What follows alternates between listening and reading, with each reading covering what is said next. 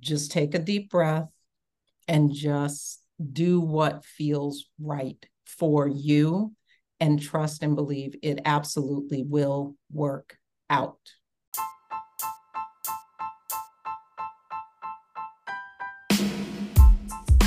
Welcome back to another episode of Kel's Big Little World. For our new listeners over on this channel, I'm Kel, and I interview guests from all around the world to explore their beliefs, careers, and day-to-day life, all to reveal that we are united in something greater, a shared journey through this big little world we call home. And today we'll be talking to a woman who has done impactful work in the city of Detroit. She once said, "I have never run a business, I just run my mouth. But the people that have given their support believe in me." Our upcoming guest has focused on bringing the community together by opening up a knitting and yarn shop and defending the law in the city of Detroit. With that being said, let's introduce our guest, Sally Moore.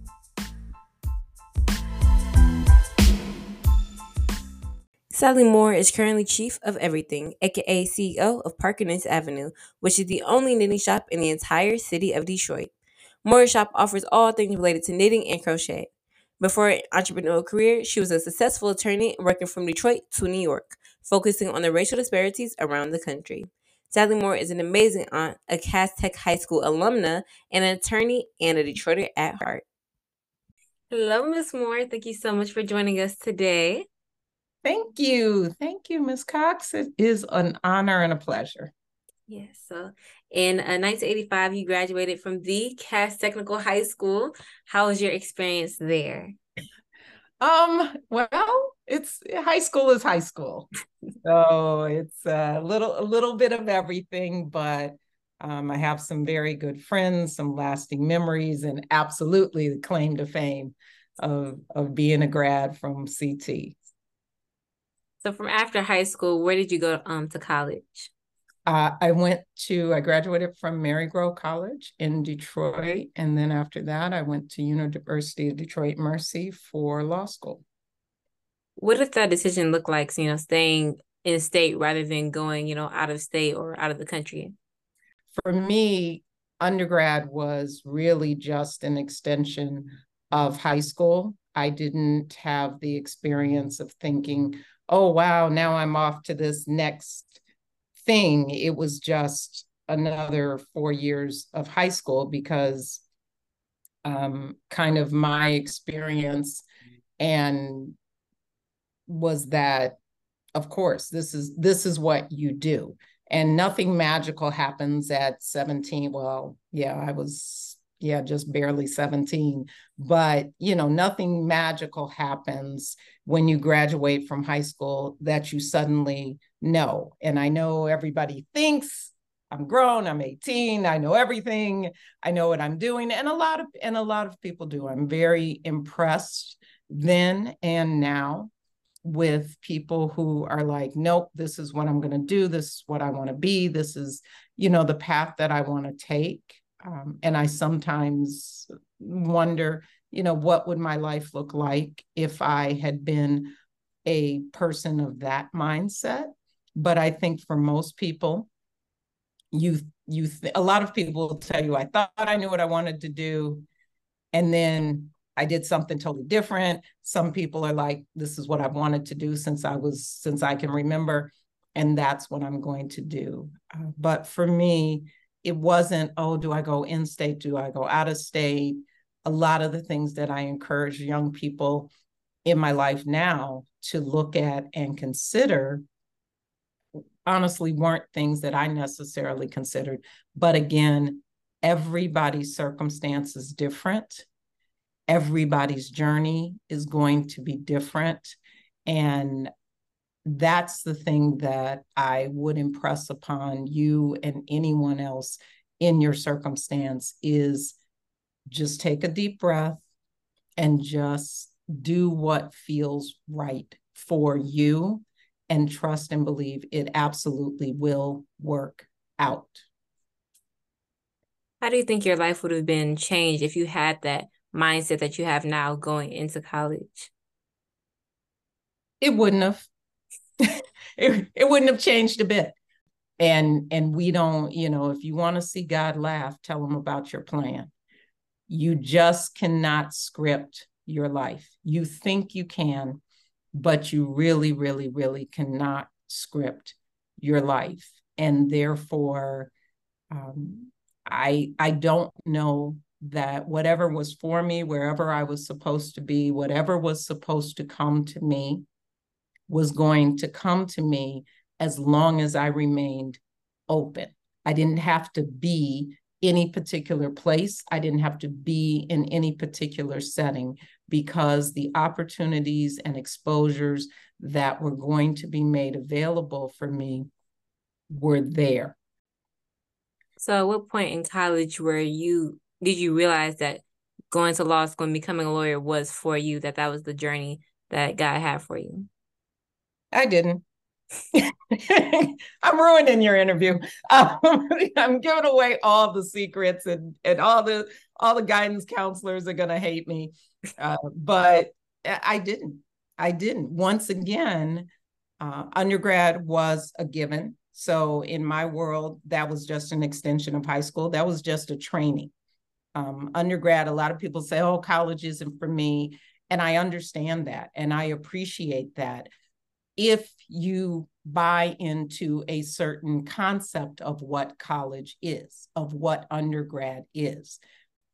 So how do the skills and the values that you acquire in the academic space, whether it be undergrad or law school, translate to your first, I call it big girl job, when you were working in law, and then later when you went into business?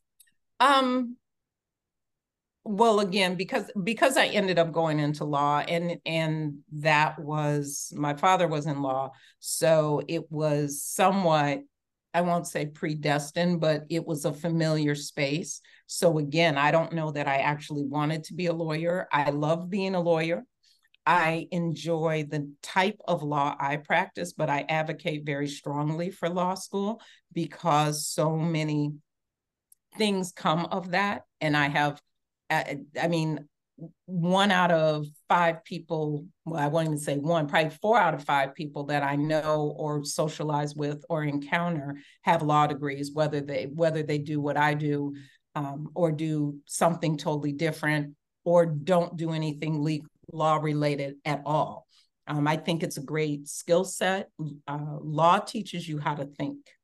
I personally think it was a good fit for the way I already process information, take in information and process information. Another thing that everyone does differently.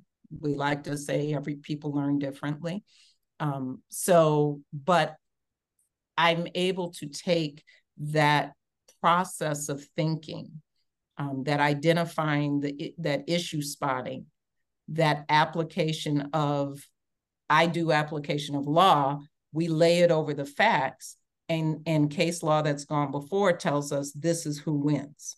If you have this issue and these facts, and you put this law, this is what you're going to get out of it in its purest sense. So I do that same thing with everything I encounter. I also have very much honed, I'm a litigator.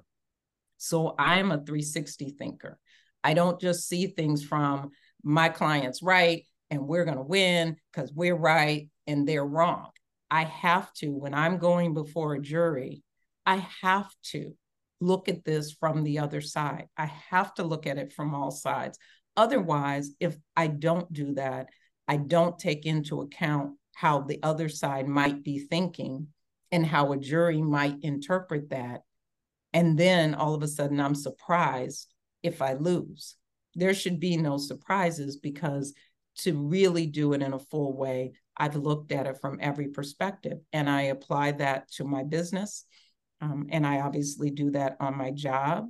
And I apply that to interactions with people in general. I am not perfect. I am human. I have moments when I forget, so I don't always take that into consideration, but I try really hard to apply it. And it's just made all the difference in the world for my business.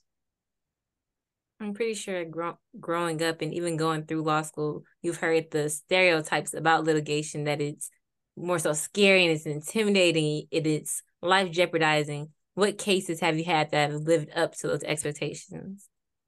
For the parties involved, all of them. I mean, I started my career as an assistant prosecuting attorney in Wayne County.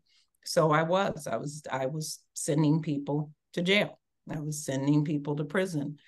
I was trying to make people pay a debt to society for a wrong that they had committed. At times they were, just crimes against society in terms of drug dealing and things like that, things that just make our lives unpleasant and dangerous, gun carrying, things like that. But I did at one point, I did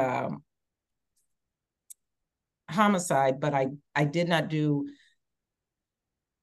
how can I describe it? I didn't do murder, but I dealt more with vehicular homicides. So I worked with the Fatal Squad, which is the department of the Detroit Police Department that's called to the scene when there's a fatal auto accident, whether it be by virtue of the accident or pedestrian involved or something of that nature. So I dealt with wrongs that can only be, they can't be righted fully. And some that were genuinely their mistakes. They're just mistakes, but they cost people their freedom. They may have cost them hurt, harm, and even their lives. But now I do civil work. So now I just deal with money, which makes the lawyers a lot meaner. But I will say that again, it's all important to that client. They're the ones with the broken body, the injured body, the harm that have suffered the harm by virtue of primarily auto accidents is what I do. And it's everything to them. And under the law, they only get one chance to recoup their, what they have coming, to be made whole. And they're counting on me to maximize that opportunity. How do you feel like this or that career for you was fulfilling and made you feel like you were impacting society in the right way? You have to have rules. Any proper civilization has rules. Quite frankly, nature has rules. The universe has rules. Rules are what separate, keep chaos. Even there's something called chaos theory. Even in chaos, there are patterns. So you need that, and lawyers love them or until you need them, hate them till you need them. We are the bodies that enforce the law. We are the mechanism by which the law gets applied. And so somebody has to do it. Now, do you want do we get rid of all the lawyers, get rid of everything, and now each person has to go on their own? Well, what happens to the person who can't articulate? What happens to the person that doesn't even know that they're being wronged because they didn't know what the rules were? You have to have gatekeepers. And so I know that there is a function, a very strong function. And I know that there are people in my profession that abuse that privilege. There are those who don't live up to it. And then there are those who just try. And I consider myself one of those who just tries really hard and does my very best. But there are those there are those who just do God's work. They get in those trenches and they do a type of work I couldn't imagine doing, and they are smarter than I could ever dream of being. And I'm glad for that. At what point in your legal career did you pick up knitting? My mother taught me to knit when I was probably 10 or 11 years old. And I didn't take. I just was like, oh, okay, whatever, this is something else. I wasn't very savant. I wasn't talented at it. So I'd do a few rows, she'd walk away, I'd make a mistake. And I was really fragile as a kid. So I would fall to pieces like, ugh, I'm an idiot. I can't do this. And, and there's no, and she's gone off to do something and there's nobody there to help me. So I put it down and I move on. So I probably picked it up at 10 and I put it down and I didn't pick it up for another 30 years. And then I picked it back up as an adult at a time in my life where I had time and I just enjoyed it and started doing it probably in 2012, 2013. I started doing it for my own pleasure, and most of the things I make, I would give away. So I got a lot of pleasure and satisfaction in that. And I just kept it as kind of a quiet hobby. There are times in these past 10 years that it was almost sidelined. It was very much sidelined just because I wasn't making the time for it and the time wasn't making itself readily known. But I've always kept it as a skill set, always had some stuff around the house somewhere. What led you to share something that you enjoyed and from your childhood with, the city of Detroit about opening up a business? I don't know. True story. It's a true story. I keep saying I should come up with something better. The truth is that I was working in New York City, primarily in Manhattan. And I was there, I left there, I came back, decided, I love New York, absolutely love it, miss it every minute. But I wasn't crazy about the job, had become kind of boring. And I was always back and forth. So I decided, I'm going to move back to Detroit, see what's going on. It's 2015. There's all this, stuff happening. So let me go back and see what's cranking. Came back to Detroit, immediately was just almost homesick at home for New York. Decided I was going to go do something. The true story is I was like, okay, well, I'm going to go get a manicure because I do that in Manhattan and it always makes me feel better. And then I was like, yipes, this is not Manhattan. I can't get any of the things I like there. But I had been bitten a little bit in New York by you quickly it becomes quickly obvious that in New York, so many things that you go to, stores, shops, whatever it is, they are independently owned, big or small. And you begin to see the trappings. We have Ford Motor Company here, but nobody thinks about Ford Motor Company as Henry Ford trying to make a car. But the reality is it's no different than Steve Jobs and Apple.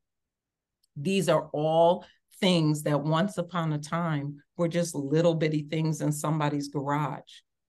And now they are major corporations that, drive our entire economy and the economies of the world. So once I was in New York, where I never went to a chain restaurant. It was like, why would I do that? I mean, I don't even know where you find a Taco Bell. You didn't do that. I didn't go to chain restaurants. I didn't go to chain stores. And, Macy's and Bloomingdale's were there, but that wasn't where I shopped. So that's where I sort of began to see the power of entrepreneurship, is that it's not so little if you don't want it to be. And so I came back here, so it was second nature to me by the time I came back from New York. It was like, oh, I don't have any place to get my nails done. I'll just open one, because that's what you do. That was the beginning of my journey to the city of Detroit was going through its resurgence. There was a lot of support, as there is still. There are a lot of programs, a lot of support, a lot of encouragement for entrepreneurship. And so I latched on to that. In all the things I know, I don't know everything, not even a fraction of everything. So I took advantage of every opportunity to learn about entrepreneurship. moved forward, had plans. By that, I mean, had architectural drawings, had negotiated, had conversations and meetings about sites and how was I going to do this and where was I going to get employees. I had done everything for a nail salon, including had some funding, had some grant money, had loans. I mean, I had everything geared up. And then one day I had an opportunity for a pitch competition through one of the entities here in the city, and it had to be a new business. And I was like, okay. I did some stuff to my business plan, changed a number here, changed some words there. I knew the business because I'd hung out at a yarn shop. I'd hung out at a yarn shop so much that I had worked there for yarn. So I knew the business, I knew the market, I knew the numbers, I knew how to put everything together. I put it together, I did the pitch, I won the pitch. It happened to be a fabulous organization with very few hoops to jump through. So unlike some places where it's like, oh, you get the money and now you win, now you got to do this, now you got to fill out that. I won, and about 2 weeks later, I had a $10,000 check in my mailbox. And that's when I realized, which is not a huge amount of money, but it was the fact that I had people here local who I interfaced with who were now backing me. And then that's when my ego and my pride said, well, we are not going to look bad. And then, like I said, I had to say, well, now I went to Cass Tech. I'm not going to have people talking about, oh, that's a Cass person. No wonder it didn't happen. So, and that's what happens when you do things in your own hometown. People know you, and you're like, okay, I now have, and that is something. Yeah, I went to Cass. And if I'm going to tell people that, I should also know that I represent Cass Tech, just like I represent all the hopes and dreams and work that my parents have done and poured into me and what they've done in the city. And people know them and people know me. And I'm like, yeah, I if I can't do it for myself, I have to do it for the culture. Now, during your business plan, where did you find the name? Like, this is what you want your legacy to continue to? Oh, you keep asking me all the fun questions. True story. There's a whole thing when you're building a business. There is a whole thing behind naming, especially, and that was going to be the name of the nail salon. But you don't want it. You want to look towards naming in a way that can be trademarked if you so desire somewhere down the line. So you don't want to name it Nail 7. I needed something, not the nail bar or whatever. I needed something. And I actually met with someone and a marketing and branding person. And she was like, oh, I'm doing $100 hour. Meet me at a coffee shop. I was like, okay. And now she's way more expensive than that. And the only thing she goes to coffee shops is probably in Japan for coffee. So she and I sat down and somehow we came out of that meeting with this name, and she doesn't remember and I don't remember, but we did. It's significant. But now when people really ask me, well, what does it mean? And why would you do that? From a marketing standpoint, when you say Parker Avenue, all people hear is Park Avenue. And they think, when you think Park Avenue, you think New York, you think luxury. And so it has great marketing. It gives people a preview without even seeing. It gives you a preview, but that's also a standard that I have to uphold. So now one of the questions I ask every one of my guests, especially you've seen things from not only a legal standpoint, but the business aspect of it. And a world that's so big, when did you realize the world was smaller than you thought? Oh, New York, all day. All day. New York, people are like, oh my God, it's so. New York is about, Central Park is smaller than Belle Isle, and they were actually both designed by the same architect. And New York is probably only 6 to 8 square miles, the Manhattan, et cetera, proper. You can walk it in the course of a day, but you can make, I would always say you can make New York as big or as small as you want it to be, because they function in the borough model. So you don't ever have to leave your borough. If you don't want to leave Queens, if you don't want to leave Brooklyn, you don't have to. Everything you need is right there. So inside and out, you begin to realize that the world is really not that big. And the other thing that New York, someplace so international and so multicultural, will show you in 2 seconds is that people are people. I travel all over the world and I do the same thing. I get there and I'm like, okay, where can I get the things I like to eat? Where can I get the things I like to drink? What are the one or two things that I can go see that I can't find anywhere? I kind of don't like the internet for that reason, that it used to be you travel and you're like, oh, I'm going to get this chocolate or this thing or that thing that I can't get anywhere else. And now everything is available. However, just like with my fiber, where people say, oh, well, weren't you scared of the internet and online? It's a tactile type of craft. You want to touch the fiber, right? People come in the shop who don't even knit or crochet and they just want to pet the shells because it's soft and it feels so good. And so the world is very small because people are just people. We all want the same things. Well, there you have it. We've seen how seemingly ordinary people can take their dreams to extraordinary heights, even when they don't know how it's going to turn out. I want to give a special thank you to our guests, and thank you guys for listening. See you next week. Bye.